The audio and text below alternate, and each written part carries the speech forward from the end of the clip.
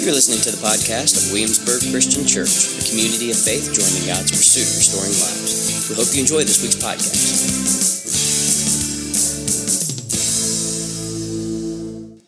All right, y'all, so Matthew chapter 6, verse 19 to 34. The words of Jesus coming in on the Sermon on the Mount. The Sermon on the Mount is kind of like the Christian Torah, the Christian sort of a constitution, right? It's the most pivotal sermon Jesus gives. In the middle of that sermon, we pick up and Jesus says to the hearers, "Don't store up treasures here on earth where moths eat them and rust destroys them and where thieves break in and steal. Store your treasures in heaven where moths and rust cannot destroy and thieves do not break in and steal." Read this with me. "Wherever your treasure is, there the desires of your heart will also be. Your eye is like a lamp that provides light for your body. When your eye is healthy, your whole body is filled with light. But when your eye is unhealthy, your whole body is filled with darkness.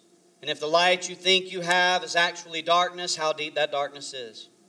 No one can serve two masters, for you will hate one and love the other. You will be devoted or allegiant or loyal to one and despise the other. You cannot serve God and be enslaved to money and possessions. That is why I tell you not to worry about everyday life, whether you have enough food or drink or enough clothes to wear. Isn't life more than food and your body more than clothing? Look at the birds. They don't plant or harvest or store food in barns, for your heavenly Father feeds them. Aren't you far more valuable to Him than they are? Can all your worries add a single moment to your life? And why worry about your clothing? Look at the lilies of the field and how they grow. They don't work and make their clothing. Yet Solomon in all his glory was not dressed as beautiful as they are. And if God cares so wonderfully for wildflowers that are here today and thrown into the fire tomorrow, He will certainly care for you. Why do you have so little faith? So don't worry about these things, saying, what will we eat? What will we drink? What will we wear? These things dominate the thoughts. Everybody say dominate. Dominate. These things dominate the thoughts of unbelievers. But your heavenly Father already knows all your needs. Read this with me. Seek the kingdom of God first and live a just life, and He will give you everything you need. So don't worry about tomorrow, for tomorrow will bring its own worries. Today's trouble is enough for today. The word of the Lord is right. Amen. So look, this text is about worry and anxiety, but not only worry and anxiety. This text is about money and possessions, but not just about money and possessions. This text, even though you'll hear preachers preach on that when it comes to this text, and that isn't wrong, this text seems to me, based on the context of what Jesus is saying, is ultimately about God's generosity. Everybody say God's generosity. God's generosity. And our allegiances. Everybody say our allegiances. Our allegiances.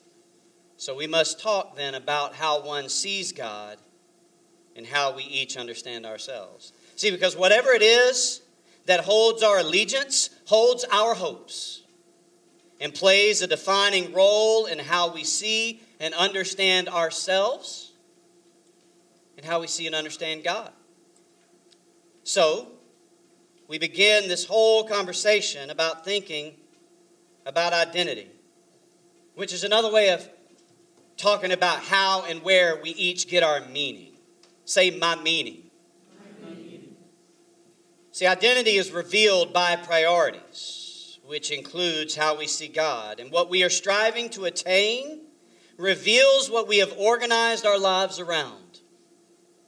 What we've organized our lives around, whether we realize it or not, reveals the source of how we understand ourselves. And what we do reflects what we value, and what we value reflects what we are loyal to. We'll say that again. What we do reflects what we value, and what we value reflects what we are loyal to. And what we are loyal to reflects who we are. Wherever my treasure is, Jesus said, there will be found the desires of my heart. Who I am is not believed by what I say. Who I am is believed by what I do.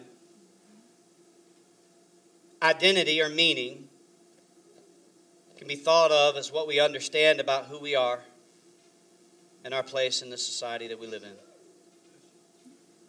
And if we don't get our meaning, this is what I think Jesus is saying in the whole sermon, actually. If we don't get our meaning from Jesus as King, and if our allegiance isn't placed solely in the kingdom of God, we will seek smaller kingdoms. Everybody say smaller kingdoms. See, a smaller kingdom is a place and space where my influence and my interests are first. A smaller kingdom is where I am the center, whether it is a conscious decision, like whether I literally say I'm the center of this, or whether it's an unconscious decision. That center, me being in the center, is going to be revealed by how I live my life, my priorities, my values. And that little place is a kingdom where I'm the king of my little kingdom. And so we can seek a lot of things first. And I want to be clear with y'all. Some of these things that we seek aren't in and of themselves bad. Y'all with me? It is always true that we can seek the wrong things. But that's not always the things we seek. Because it is also true we can seek good things too much. Because we can love good things too much. Does that make sense? And that's the subtlety of the smaller kingdom. We seek success first. We seek our family first. Or our friends first. We seek America first. We are really seeking self and self-interest first. See, it's subtle. We don't often catch it. But we say it, even though we may not explicitly mean it. I've never heard a Christian say, I'm not seeking Jesus first. That's like you met a Christian like, hey, do you have idols in your life? Sure do. And can't wake up every morning to worship them. Never met a Christian who's waking up saying, can't wait to worship those idols today. Can't wait to seek other things first. So I want to be clear, this isn't always about the obvious wrong things. This is about loving good things too much. And when we love good things too much, is because we're trying to rule over those things because they are the primary interest of myself. It's a self-interest rule. I may not ask what's in it for me. I may not ask what it means to me. But it is clear that it's sure enough about me. Come on now. And it's subtle. And you can hear it, how we describe ourselves sometimes too. And for you who say that's just semantics, let me just say this real quick. Kelly, what's semantics mean? What's the word semantics mean? I know, I'm talking about the other Kelly. I'm just kidding. There's like 3 Kellys in the church. Semantics is literally like what? What's semantics mean? The meaning of words. So when we say it's just semantics, what's the answer to that? It is. Because the meaning of words matter. If I say I don't like you, that communicates something. If I say I like you, that communicates something. If I say I love you, that communicates something. The words matter. The words we use matter. So it matters then how we talk about the things in our life and the kingdoms that we seek and the smaller kingdoms we are oftentimes trying to build. You with me? And so you hear it in the way we talk about ourselves. Hi, I am a... You see that? I am a Republican. I am a Democrat. I am a teacher. I am a pastor. Rather than I believe or I follow or my vocation is. And you hear it. And that's the thing. You may say, oh, come on, man, you're making a big deal. Semantics matter. Because what we don't often realize is in the spiritual, it does something to our souls. We act like we ain't in the Spirit. When we are in the Spirit and walking in the spiritual, these identity statements do something to our souls. Which is why Jesus has to say, look, wherever your heart is, Your treasure is going to be found. Like, your treasure determines where your heart is. Because consciously we may say something, but our life, if we look back at our lives at the end of the day, we're going to see little crumbs to a throne room. And the question is, who is it sits on the throne? Is it me or is it Jesus? And that is going to be revealed in how we live our lives.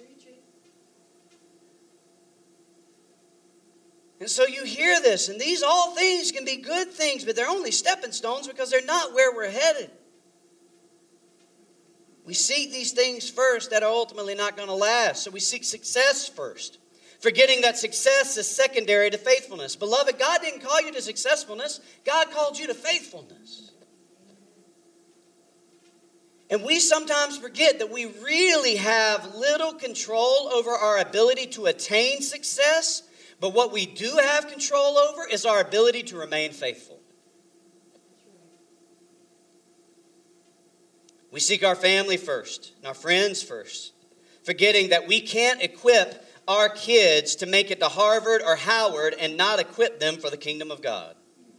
We forget that one day our children will sit at our funerals and we will want to leave a legacy of faithful love. We forget that life is not sustained by being a part of our personal family households, but by being a part of God's household. There are more people in our family than those who share our last names. Our family extends to all those who have pledged their allegiance to Christ. I've said this before. Baptismal waters are thicker than blood. And when we organize our lives around the center of our family, we can build ourselves a smaller kingdom. Because in the smaller kingdom, family is everything. But in God's kingdom, the notion of family is supposed to be extended. Y'all remember what Jesus said? These aren't my brothers. These are my mothers. My brothers and mothers are what? Those who do the will of the Father. The family has been re-envisioned in the kingdom of God.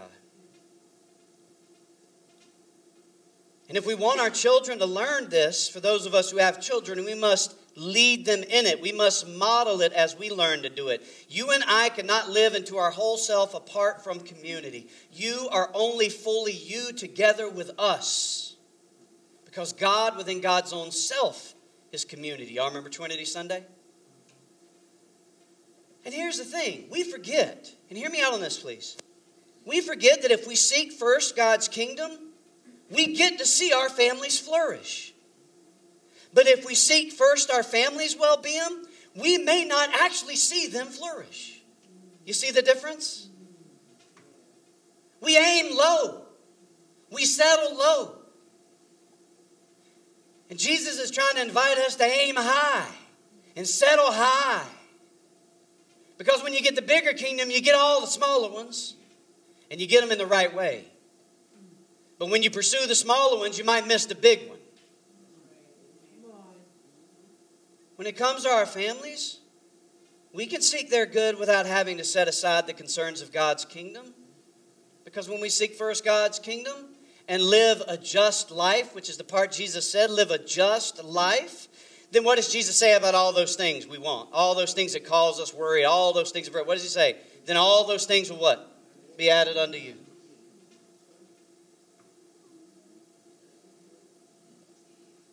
He says he'll give you everything you need. You want to be the kind of father you want to be? Seek the kingdom of God first and live a just life.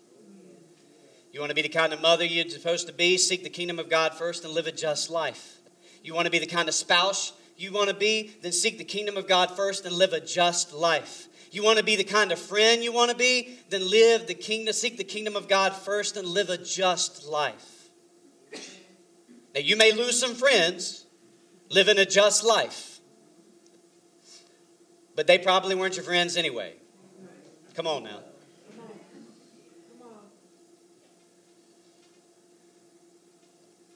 We fall into this trap of seeking these smaller kingdoms, and I'm going to go ahead and say it because that's what we do around here. We coming up in this next year, we seek America first. As if America is filled with the only people made in God's image. And we forget that every person from every nation is made in God's image. We seek America first as if it's the only nation where God's people are found. And we forget that God's actual holy nation, the language the Apostle Peter applies to the church, is found among all the nations, not just America. We seek America first as if it will last forever, and we forget that one day it will be in a footnote in the pages of history right beside Rome. And we forget that our eternal and only true citizenship is found not in these United States, but in the kingdom of God. And you know what's going to determine whether or not we are seeking the kingdom of God first and living a just life, or if we're seeking America first, is the next year and a half of this country's existence. Come on now. See, what is true is that when we give all of ourselves over to seeking self or self-interest, we then have to defend it from all possible threats. And this is how we turn on each other, how we turn on our neighbor. This is how we fall into the traps of all the social hierarchies, and we miss the mark of love.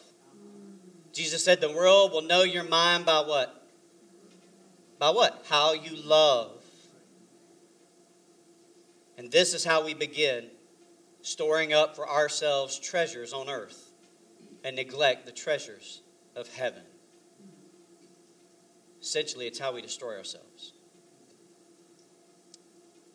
See, we do not see that these very meaningful things, success, family, friends, country, meaningful things, that they are just smaller identities created by the smaller kingdoms. They are not at the core of who we are. And living for smaller kingdoms leads us away from the just life. Everybody say the just life. That's a life of justice. That's what righteousness means. Seek God in His righteousness. The word is justice. It literally translates a just life. Live a just life, a life that promotes truth, goodness, and beauty, a life that promotes social justice, a life that promotes what is right in society and good because Jesus is King of all people. It's the values and the ethics and the politics of the kingdom of God. And living for these smaller kingdoms leads us away from the just life because it disables us from fully living according to the values and politics of God's kingdom as seen and heard in Jesus' life. Living for smaller kingdoms is ultimately how we destroy ourselves. And it's ultimately how we destroy the witness of the faithful, the witness of the church, because we live for smaller kingdoms. It's how we lack the imagination to love our neighbor as we love ourselves and love our enemies. It's how we lack the imagination to live out the sermon where Jesus says, give to all who ask of you, lend to them without expectation of return. We do not see that these things are not the core of who we are. They are not the core of how we construct our meaning. They are not lasting. They are not big enough. And if we are God's people and citizens of God's eternal kingdom, we'll recognize the smallness of every other kingdom and resist grasping for them. But there's some good news. And the good news is that God understands our tendency to seek smaller kingdoms. The good news is that God knows that we are prone to fears of not having enough, that we are prone to misplaced priorities, that we are prone to disorganized values, that we're prone to overplan our lives so that there's nothing left in our lives to give. So Jesus says, don't store up treasures here on earth where moths eat them and rust destroys them and where thieves break in and steal. Verse 20, store your treasures in heaven where moths and rust cannot destroy and thieves do not break in and steal. Wherever your treasure is, there the desires of your heart will also be. No one can serve two masters, for you will hate one and love the other. You will be allegiant to one or devoted to one and despise the other. You cannot serve God and be enslaved to money and possessions. You want to know why Jesus speaks in terms of extremes of like and hate? Because Jesus is trying to prove the point that He knows we like to split the difference. We like to have one hand on one and one hand on the other. And you know what we end up doing when we do that and they go in opposite directions? We pull a muscle. Because I pull a muscle every day of my life these days. It's the seeking of smaller kingdoms that lead us down the paths of hurry, worry, and anxiety. Everybody say hurry, worry, and anxiety. Hurry, worry, and anxiety. And that's why Jesus talks about worry and hurry and anxiety in this text, because it's not that we just have that problem. It's leading our lives down the path of pursuing smaller kingdoms that provoke the hurry, worry, and anxiety that we have. Because chasing the smaller kingdoms are like chasing smoke. Smoke can choke you. Smoke can even kill you. But in time, what does smoke do? It dissipates. We misplace our priorities. We fear not having enough, so we sacrifice little and we give little. And when we seek smaller kingdoms, we feel like we're going to run out of everything. Feel like we're going to run out of money. We're going to run out of love. We're going to run out of time. We're going to run out of life. And then we're just left with the gripping and the grasping. And so then we hold on to that old belief that we should seize the day. And to seize the day, that means we got to seize our time. And we got to seize our possessions. And if necessary, seize our neighbor's possessions, foreign or domestic, because there's not enough to go around. And yet in the midst of all of this, in the midst of our smaller kingdoms, Jesus' words come to us. You ready for this? Jesus' words come to us in pictures of birds and lilies.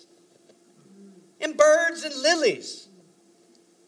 The birds and the lilies teach us that God's good creation works. Come on now. God has set things in motion and sustains all God has done. We can't control it, so we don't have to try. And in actuality, we don't have much control anyway.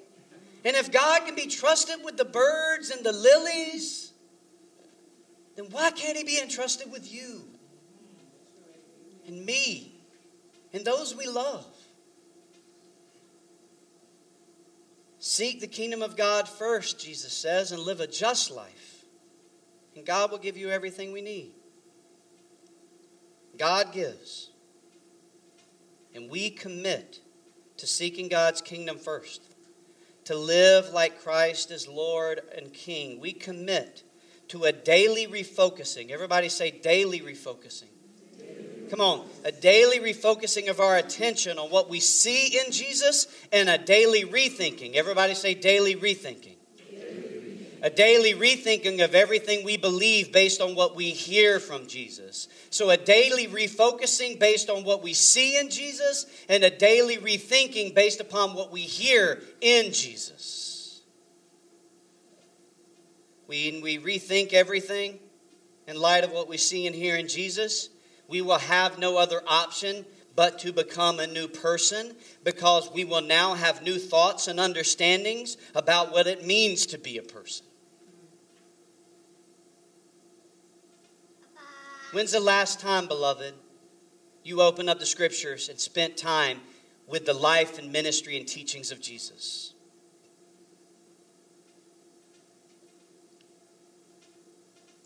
To be the kind of person that seeks God's kingdom over smaller kingdoms is to be the kind of person who makes a declaration of dependence upon God. Come on now. Come on. It's almost Independence Day. But for every day of every Christian's lives, it's supposed to be Dependence Day.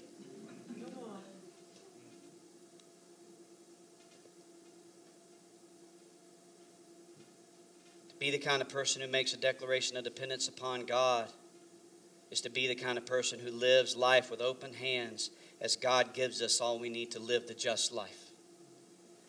Augustine of Hippo, who's this 4th century Roman African church leader, said, God gives where He finds empty hands. Come on.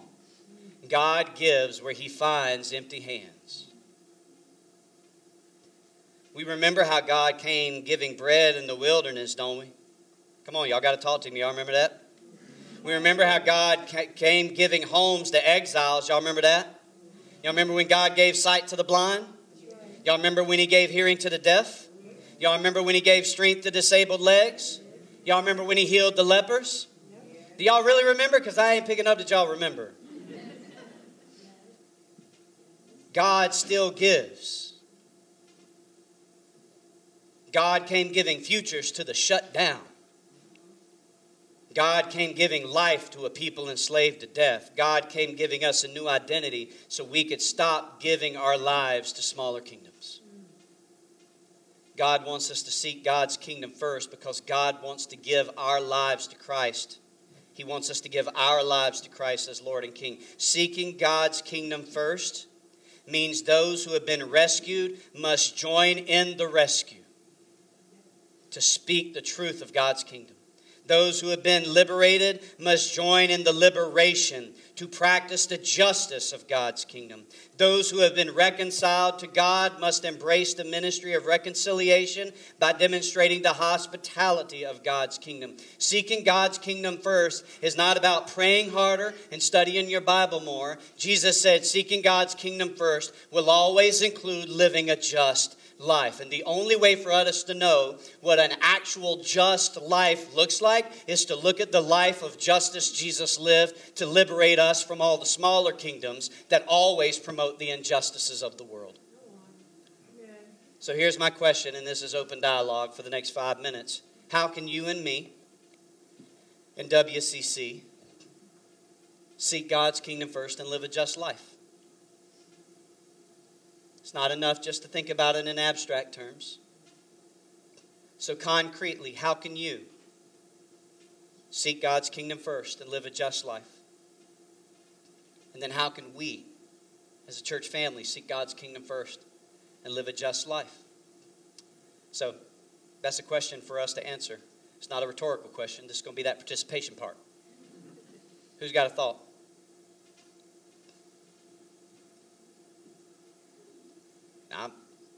Y'all don't make me voluntold somebody like, no, I would never do that. I'd never do that. Glenn? Just personally taking that time every day to open Scripture. Yeah. Get connected. Starting there, right? Yeah. Starting there with opening the Scriptures and looking at the life of Jesus, whose life we are to model, whose life we are empowered by the Spirit to follow. Absolutely. Glenn? We're under orders not to worry. So if we're worrying, then follow those breadcrumbs you said maybe back to what's the idol behind that that's inciting fear and scarcity, all that kind of stuff. That's good. Raise your hand if you've worried. All right. For those who didn't, raise your hand that you lied. Just kidding. Just kidding. When we are worrying, it may be a sign. It may be a sign. It may be a sign of some nervous system brain stuff. Y'all with me? Come on now. It may be a sign of anxiety and nervous system and brain stuff. Not everything is spiritual. All right. We have brains and nervous system. Say I have a brain and nervous system. Just so you remember. But when that brain and that nervous system is ramped up to some extremes, it would do well for us to step back and find ourselves again. Everybody say self-awareness.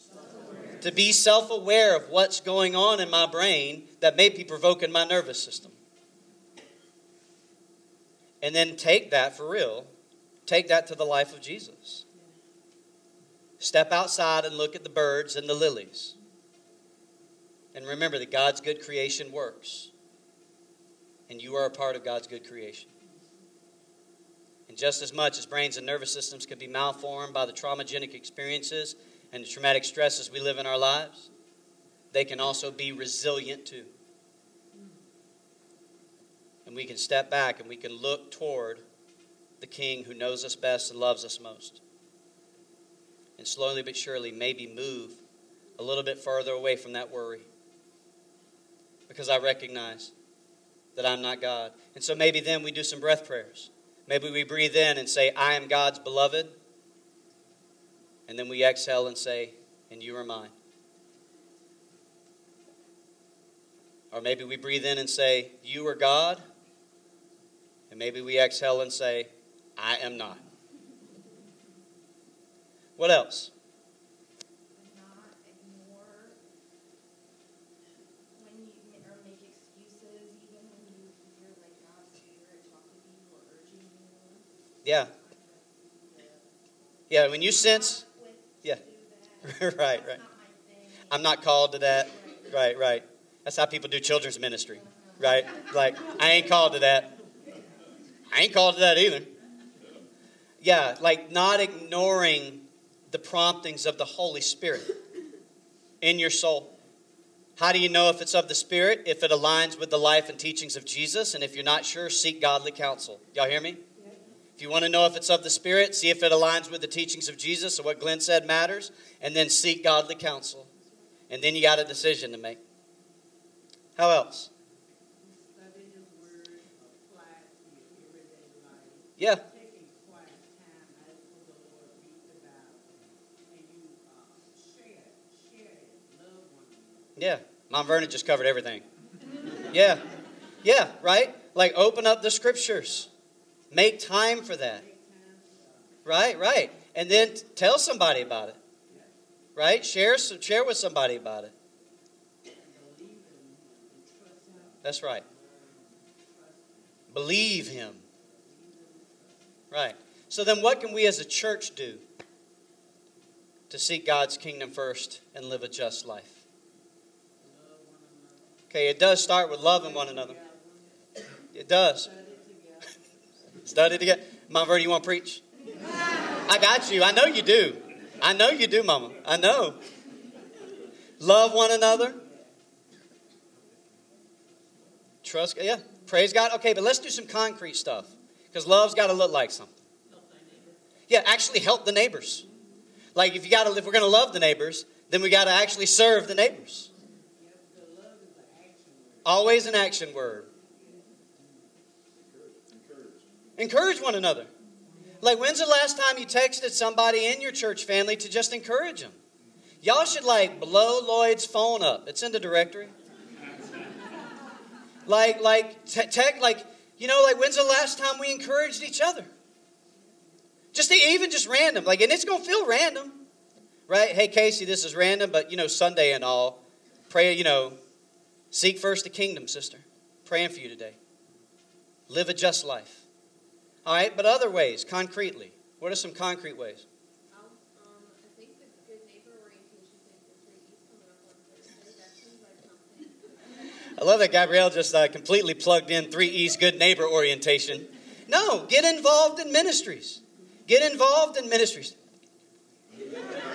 Get involved in ministries that are happening in our city, that are flowing through this church. Yeah, there's a good neighbor orientation going on. Look at the worship guide. Find ways to get involved. For example, on Juneteenth, we had 39 WCC people serving that day. Held it down and gave over 1,900 bottles. Well, how many bottles of water, John? Yeah, a little over 2,000. Yeah, a little over 2,000 bottles of water. Like there are ways to be faithfully present in the spaces of the city. We talk about this. Those are concrete ways. How about you join us in that, right? Like how about everybody do something? We can't be everything to everyone, but we can be something to someone. Find your something that reflects the just life that Jesus has called you to. And here's what I'm going to ask you to consider. Find something that disrupts your life. Come on now. Come on, Fred. Now you get into my business. Find something that disrupts your life. Seriously, something that costs you something. Right? Larry, like children. Like adopting, like kids. Not that much. Learn from them. Learn from them. They got like 25 children. Like learn. No, but like find something that disrupts your life. So here's my question. What is it that you could join God in? Y'all hear my language? Join God in. Let's say it together. Join God in, which assumes I'm discerning what God is doing in my neighborhoods and my networks. I'm looking at my church family, see what's going on. Look at the city, see what's going on. I ain't got to create it. God's probably already created it. Just need to join God in it.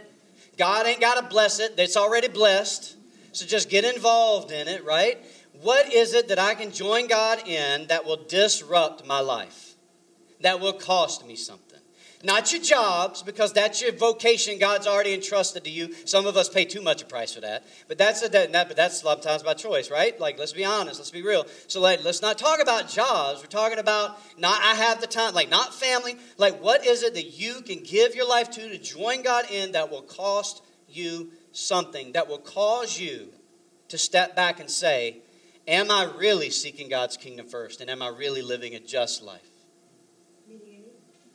Yeah, like meeting a need. And it can be something as beautifully simple as saying, I was going to do this thing, but that person needs a ride. And I'm not going to do this thing. Or that person is lonely, and I'm tired of people. But I'm gonna go.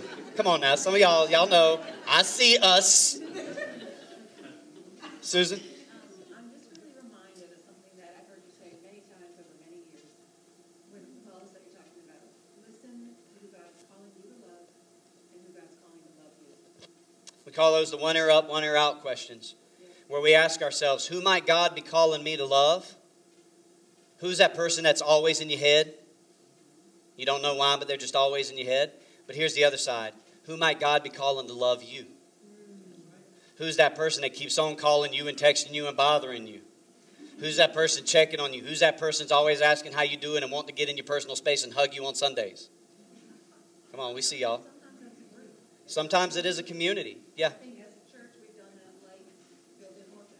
Yep. Stuff like that. Yeah. It could be listening to a population. Yeah, it may be listening to a people, not just a person. Who might God be calling me to love? Who might be God calling to love me? And then opening myself up to that, even if it's going to cost me something. Because here's the thing. Is God going to ask us to pay a price God isn't going to fund? Come on now. Is he? No. It's not how God works. That's the whole point of what Jesus is trying to say.